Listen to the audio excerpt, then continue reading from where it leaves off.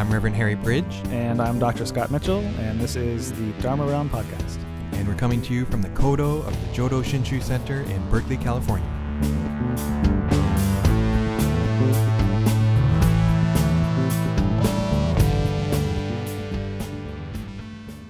This is the Dharma Realm Podcast for June 5th, 2009, in which we talk about Jodo Shinshu and Buddhist ordination.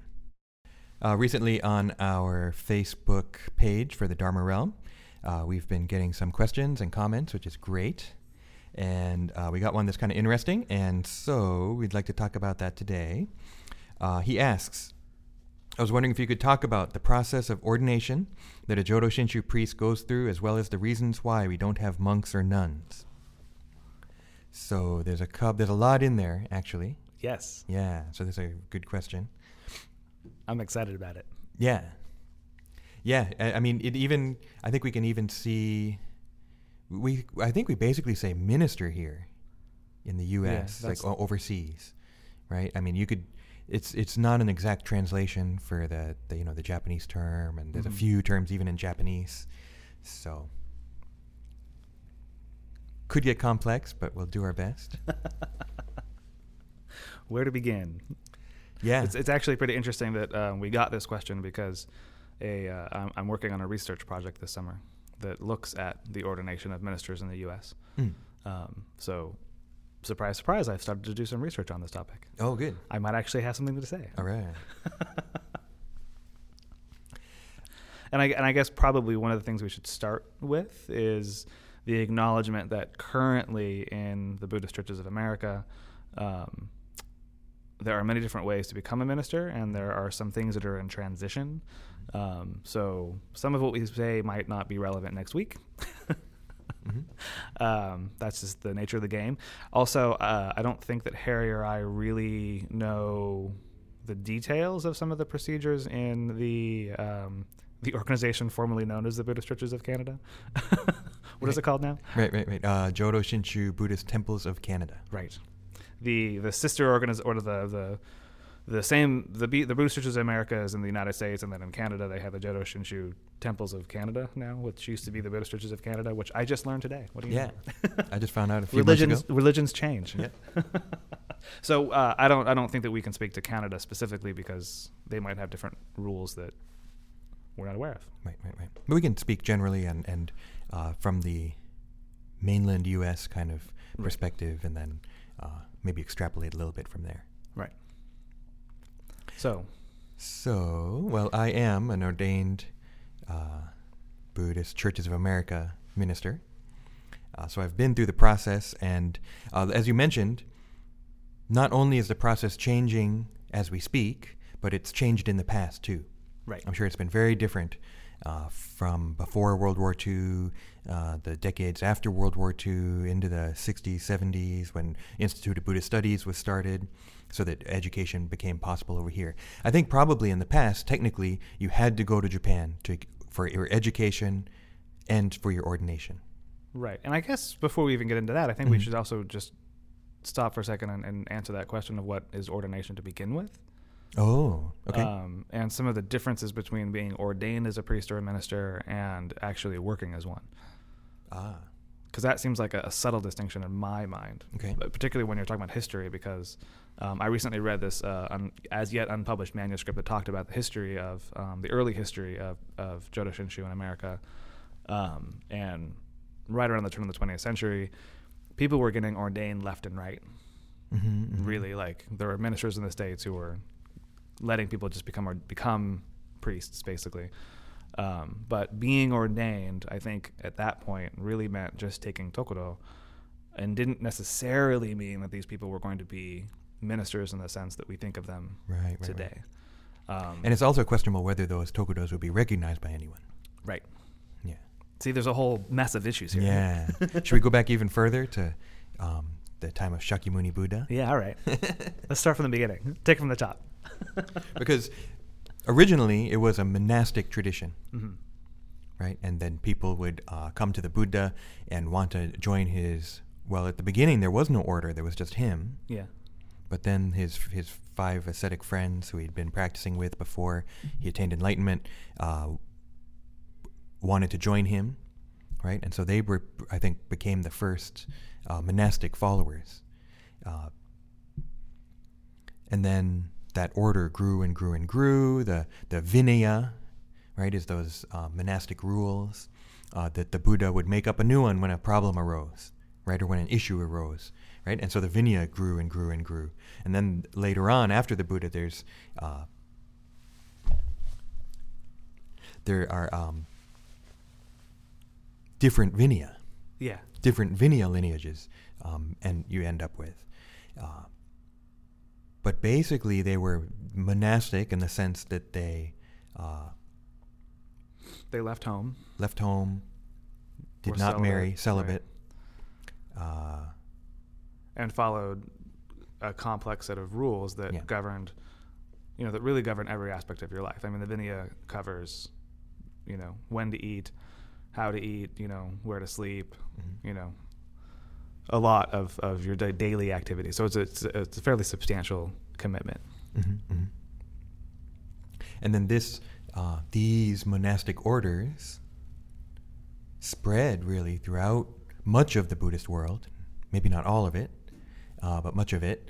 And of course, that develops over time too. Right. So it's not some static monastic order that's always been the same and is the way it always was.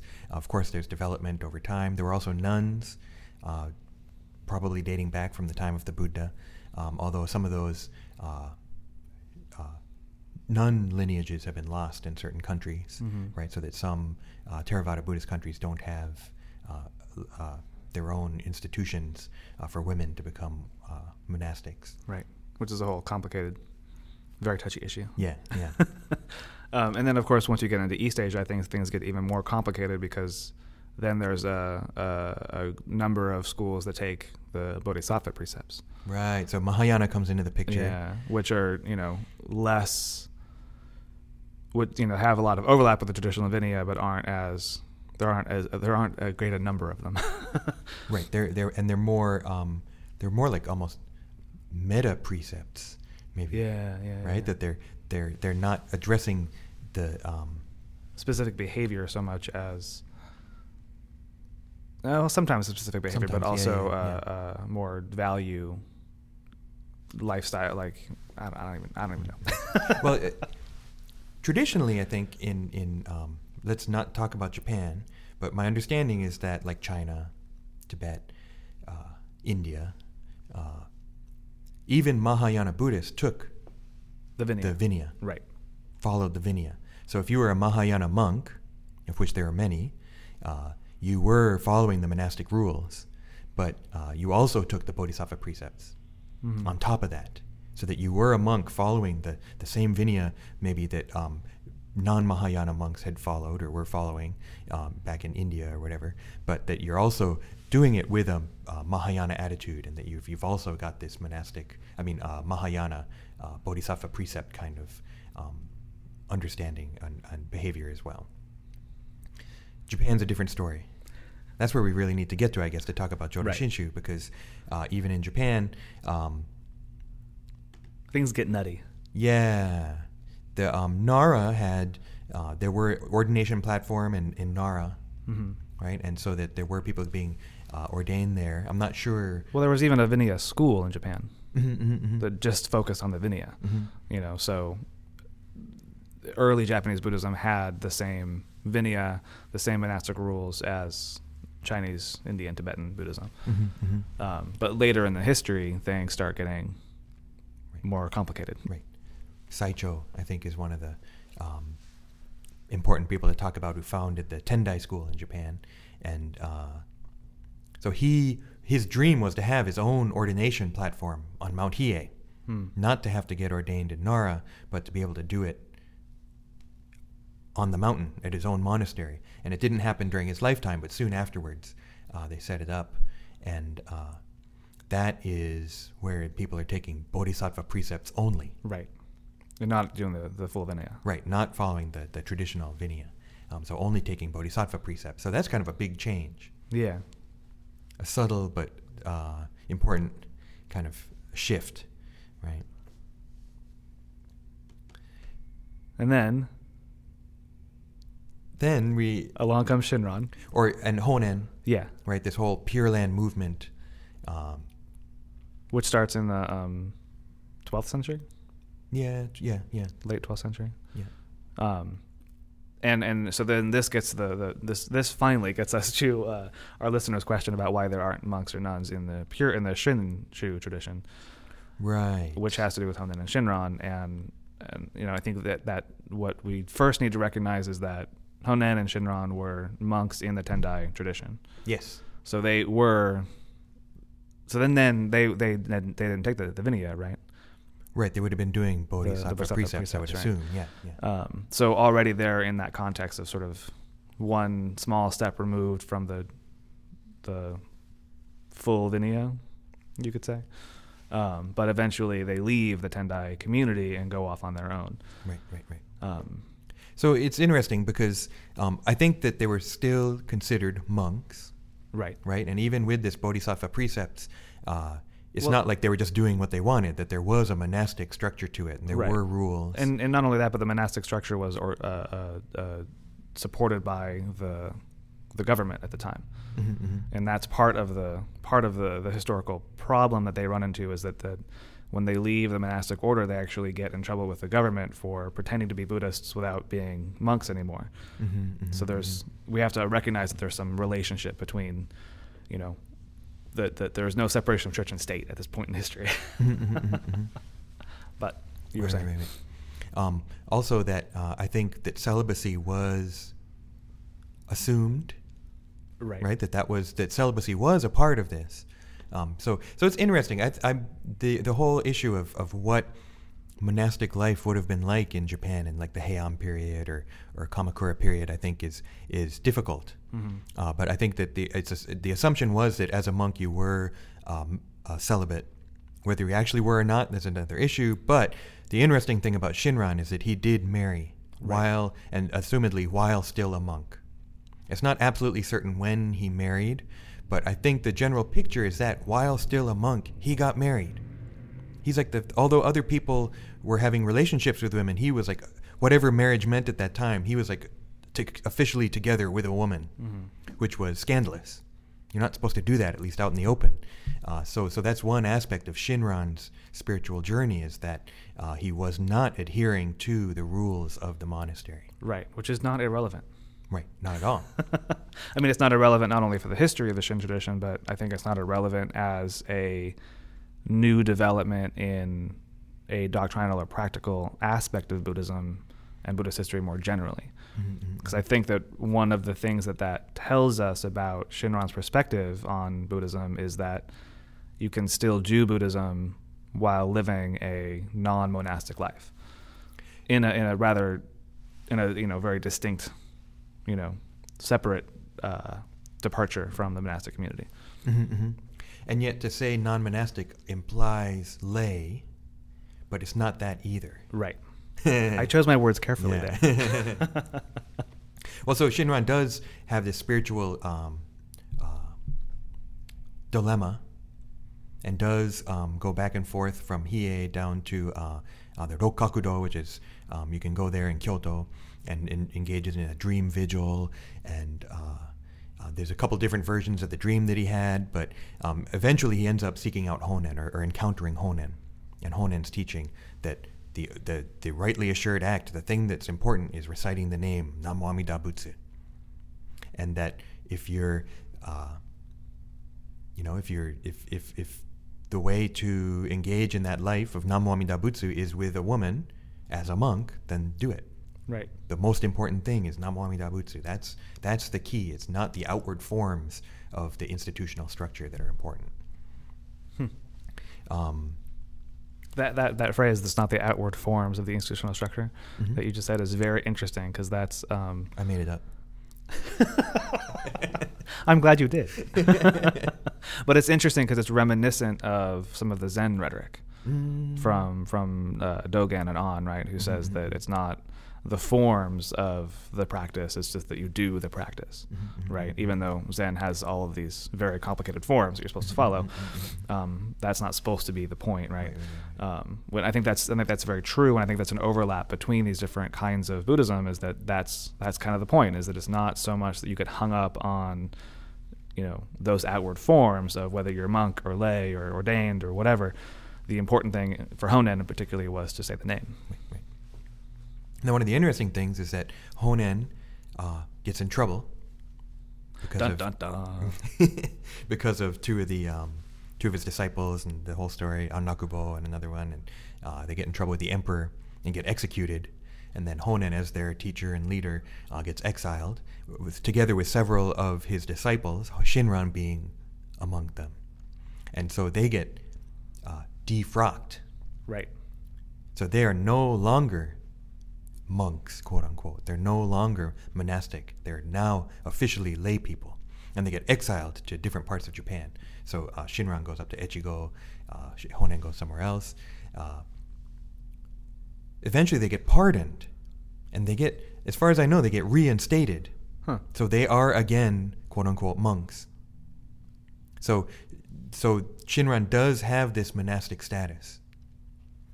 He does take a lay name after he's been defrocked, but afterwards he is considered a monk, and yet he is married at this point in Echigo with his wife, Eshinni. So, and then living his life and the family life with his wife, and has children. Scandalous. Yeah, huh? And returning to Kyoto eventually. Honen dies before he can meet him again, so he never gets to meet his teacher again. And then Shinran dies, and some of his disciples carry on the community. Some of his lay followers carry on the community. There's several communities. And there's different family members too, right? Right, and his daughter is in charge of the mausoleum holding his ashes. In Kyoto. So there's all these different groups, and it's not until Kakunyo, his grandson, or great-grandson, I forget one or the other, begins to make that mausoleum as the center of Shinshu practice and to build that up. Although there are other groups in the Kanto region, modern-day Tokyo area, or in Kyoto, who are not necessarily directly connected to Shinran's family. Kakunyo is also a monk. He's been ordained in the Tendai tradition, and so after that, for several centuries, Shinshu priests are ordained in the Tendai tradition. So they're Tendai monks, and yet they're living this Shinshu lifestyle of being married, having children. Right. Yeah. So there's some problems there. Yeah. It's interesting, huh? So they've been doing that since the time of Shinran. Right. So although they are, and even now they use the term Soryo, which means monk, to refer to Shinshu priests or monks or ministers or whatever we are, with the understanding, though, that we're not upholding the monastic rules, so that they grow their hair out, possibly eat meat, although that's another issue. Get married. We'll go to that one. Yeah, getting married is the big one. Yeah. So then, how long does this being ordained as a Tendai monk last? I'm really not sure. I'm not sure when Jodo, like Nishi Honganji, began Renyo, doing their. Yeah, I would think so. Maybe even Edo period. Because Renyo is when Honganji, and not Honganji, but Shinshu really starts to. Right, Renyo really pulls together the institutional structure of the Honganji. Yeah. So probably after Renyo is when. Sometime after. I would assume maybe sometime in the Edo or Tokugawa period, after 1600. Did they have time while they're like fighting and everything to This is a long, complicated part of Japanese history. Yeah. With a lot of fighting. But anyway, flash forward to today. Yeah. So now, Nishi Honganji, I can't really speak for Higashi Honganji, but Nishi Honganji or Jodo Shinshu Honganji they do their own ordination. Right. They have their own ordination process, which is referred to as Tokudo.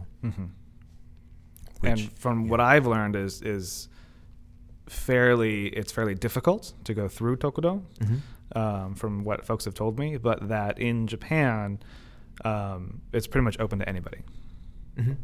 And you have to be sponsored or recommended for Tokudo by somebody, usually by a temple, but that you have to be qualified. Right. Whether that's through, there's a few different schools you can go to, or there's a few different paths for that. Right. And that for a long time, lots of people used to get Tokudo, like hundreds, just because it was something to do. Well, they were probably temple family. Right, but in the last century or so, the number has significantly decreased. Is what I've recently been told. Which suggests to me that Tokudo was an important religious ceremony or ritual to go through, but it didn't necessarily mean that you were going to become a working minister or working priest in a temple. That the number of people doing Tokudo, getting ordained, was much larger than the actual number of... Right. And I think that's true now, too. Yeah. So it's interesting, because there's the Tokudo ordination, and... but that's... Once you get ordained, you're no longer a layperson. So there's an interesting part of the ritual of getting ordained that at first you wear something called the zoku bakama. And it's this kind of skirt thing like you see when they do archery, Japanese archery, and they have this pleated skirt thing that they wear. And there's a version called the zoku bakama. Zoku means lay. And there's a certain way to tie the knot and everything. And so you have to wear that with just a white garment on top. Then you go through the Tokudo ceremony, and then you take that off, you go back and change, take that off, and then put on your robes. Now you're ordained. You are no longer a layperson. So you wouldn't wear that zoku bakama anymore. You wear a different kind of hakama, kiri bakama. When you do funerals or special services, you wear a hakama, that kind of skirt thing, but it's a different one. It's tied in a different way. So there are these that manifest in what you wear. Sure. Yeah. But Tokudo doesn't really enable you to do that much as a quote-unquote minister. Right. You're not supposed to give Dharma talks. There's another qualification that you need in order to be able to publicly give Dharma talks, in order to become a head minister at a temple, in order to go around and preach. There are these different... License isn't the right word, but maybe that's kind of the way to think about requirements. Yeah, requirements. Because kyoshi is one of those. Right. Yeah. And I say requirements because some of them I think are more ritualized. Like Tokudo seems to me like a very ritualized ceremony and training procedure through which one goes in order to become ordained. Same with kyoshi. There's a certain ritual rigor to it. Other of these requirements are not ritualized. They're literally certificates, but at the same time, you need them in order to be officially able to, or allowed to do certain functions as a minister in the organization, the institutional hierarchy, so to speak. So that raises some questions for me about what it means to be a minister and why one would become a minister. Both, as the religious historian that I am, I'm interested in these questions of, what being a minister means, what ordination means, who does it, what their place is within a community, and all the sort of abstract questions. From a Buddhist perspective, I'm also interested in, why get ordained in the first place? Particularly if we look at this history and we look at Shinran and Honen and other figures who were, saying the outward form doesn't matter, as you said. Why be a minister? So I think these are important questions, sort of doctrinally or from a practice point of view. But having said all that, before I let you respond, I don't think that necessarily means we shouldn't have ministers or that ministers don't play an important role in the community. To you. Well, no, I think it points to a tension in Shinshu between the lay aspect of Shinshu, right? That Jodo Shinshu is for anyone. It's for people that can't become monks and can't become, devote their 100% of their lives to Buddhism, to studying and following Buddhism. And yet, we do have these priests or ministers or whatever. And so I think there is a kind of a tension there. But we can see that tension, I think, in the general Buddhist tradition, too, between lay people. And the whole idea of Mahayana as a lay movement, there are theories about that, about, maybe earlier on it was a lay movement and then kind of got institutionalized, or from the very beginning there are monks that are Mahayana. So I think there really is a tension between this monastic and lay distinction, just in Buddhism in general. So, and I think part of this issue, I've known a lot of people. I've seen similar issues come up in other contemporary Buddhist movements in America, and there seems to be this question of what being ordained means. Mm-hmm. And sometimes I wonder if some folks have this idea that there's this hierarchy, right? That, your chances of becoming enlightened are better if you become ordained than if you're just a lay person, which maybe that's true. I don't know. But I think that, to me, that sort of diminishes the I might get in trouble for saying this, but I'm going to say it anyway. I think that people who just become ordained because they want to, because they have a personal interest in becoming ordained, or because they want to become enlightened, I think, to me, sort of diminishes the role of ministers. Because ministers serve larger functions within a religious community. Becoming an ordained priest and working within a community, to me, suggests that you have a vested interest in the welfare of others. And that it's got nothing to do with your own personal interest. Now, that's the ideal, and I'm sure there's plenty of self-centered, egotistical ministers out there who are nonetheless doing a fine job. But in the Buddhist tradition, I don't think it's a given that you're supposed to work within a community. That may be a very Christian idea of what a minister does, or a Western idea of what a minister does. Because, look at Korean Buddhism, for example. The monasteries are in the mountains. The Korean Buddhist monasteries are not out there in the community. They're separate. And that's another interesting thing in Buddhist monasticism is it in the city? Is it amongst the people? Or is it on the mountain? Is it away from the people? You can see that in the forest-dwelling monks of Thailand, this kind of get away from people kind of move, be the solitary move, versus be in a community, whether it's a monastic community or a greater community. So I think that there still is that tension in. Right. I will cede that point to you, sir. A lot of the Buddhist tradition. It's. Thank you. Yeah. No, I think you're probably right about that. On the other hand, though, that's no doubt true for a more the broader history of Buddhism. Is that necessarily true in Shinshu, though? Okay. Yeah, and then this is where it gets confusing. Which one are we talking about? Well, no, I'm comfortable with the confusion, and I think this is an important conversation to have. It seems to me like Shinshu was, as you were saying, these other, that Buddhism is the monasteries out in the mountain, in the middle of nowhere. Monks are separate from the city, and that sort of thing. Historically, though, Shinshu has sort of been in the middle of ordinary life, so it presupposes that ministers are going to have a greater contact with their surrounding lay community, however we define that. But becoming in Jodo Shinshu, becoming a monk. I think you're right. It doesn't necessarily mean. I think you're probably right that I am sort of projecting my own, Western background onto the tradition. Which, no, I think I was confused about that you were talking about Shinshu, because I was thinking more in the general Buddhist milieu. Jodo Shinshu definitely. I don't know why people could become. Well, no, I do know why a lot of people become ministers in Japan is because their parents are or their father's a minister. Yeah. Their family is a temple family, so they have to. Right. There's in order to take over. Right. Yeah. There's a patrilinear suggestion. Requirement. Expectation. Yeah. I can't think of the word suggestion. I suggested something else to myself.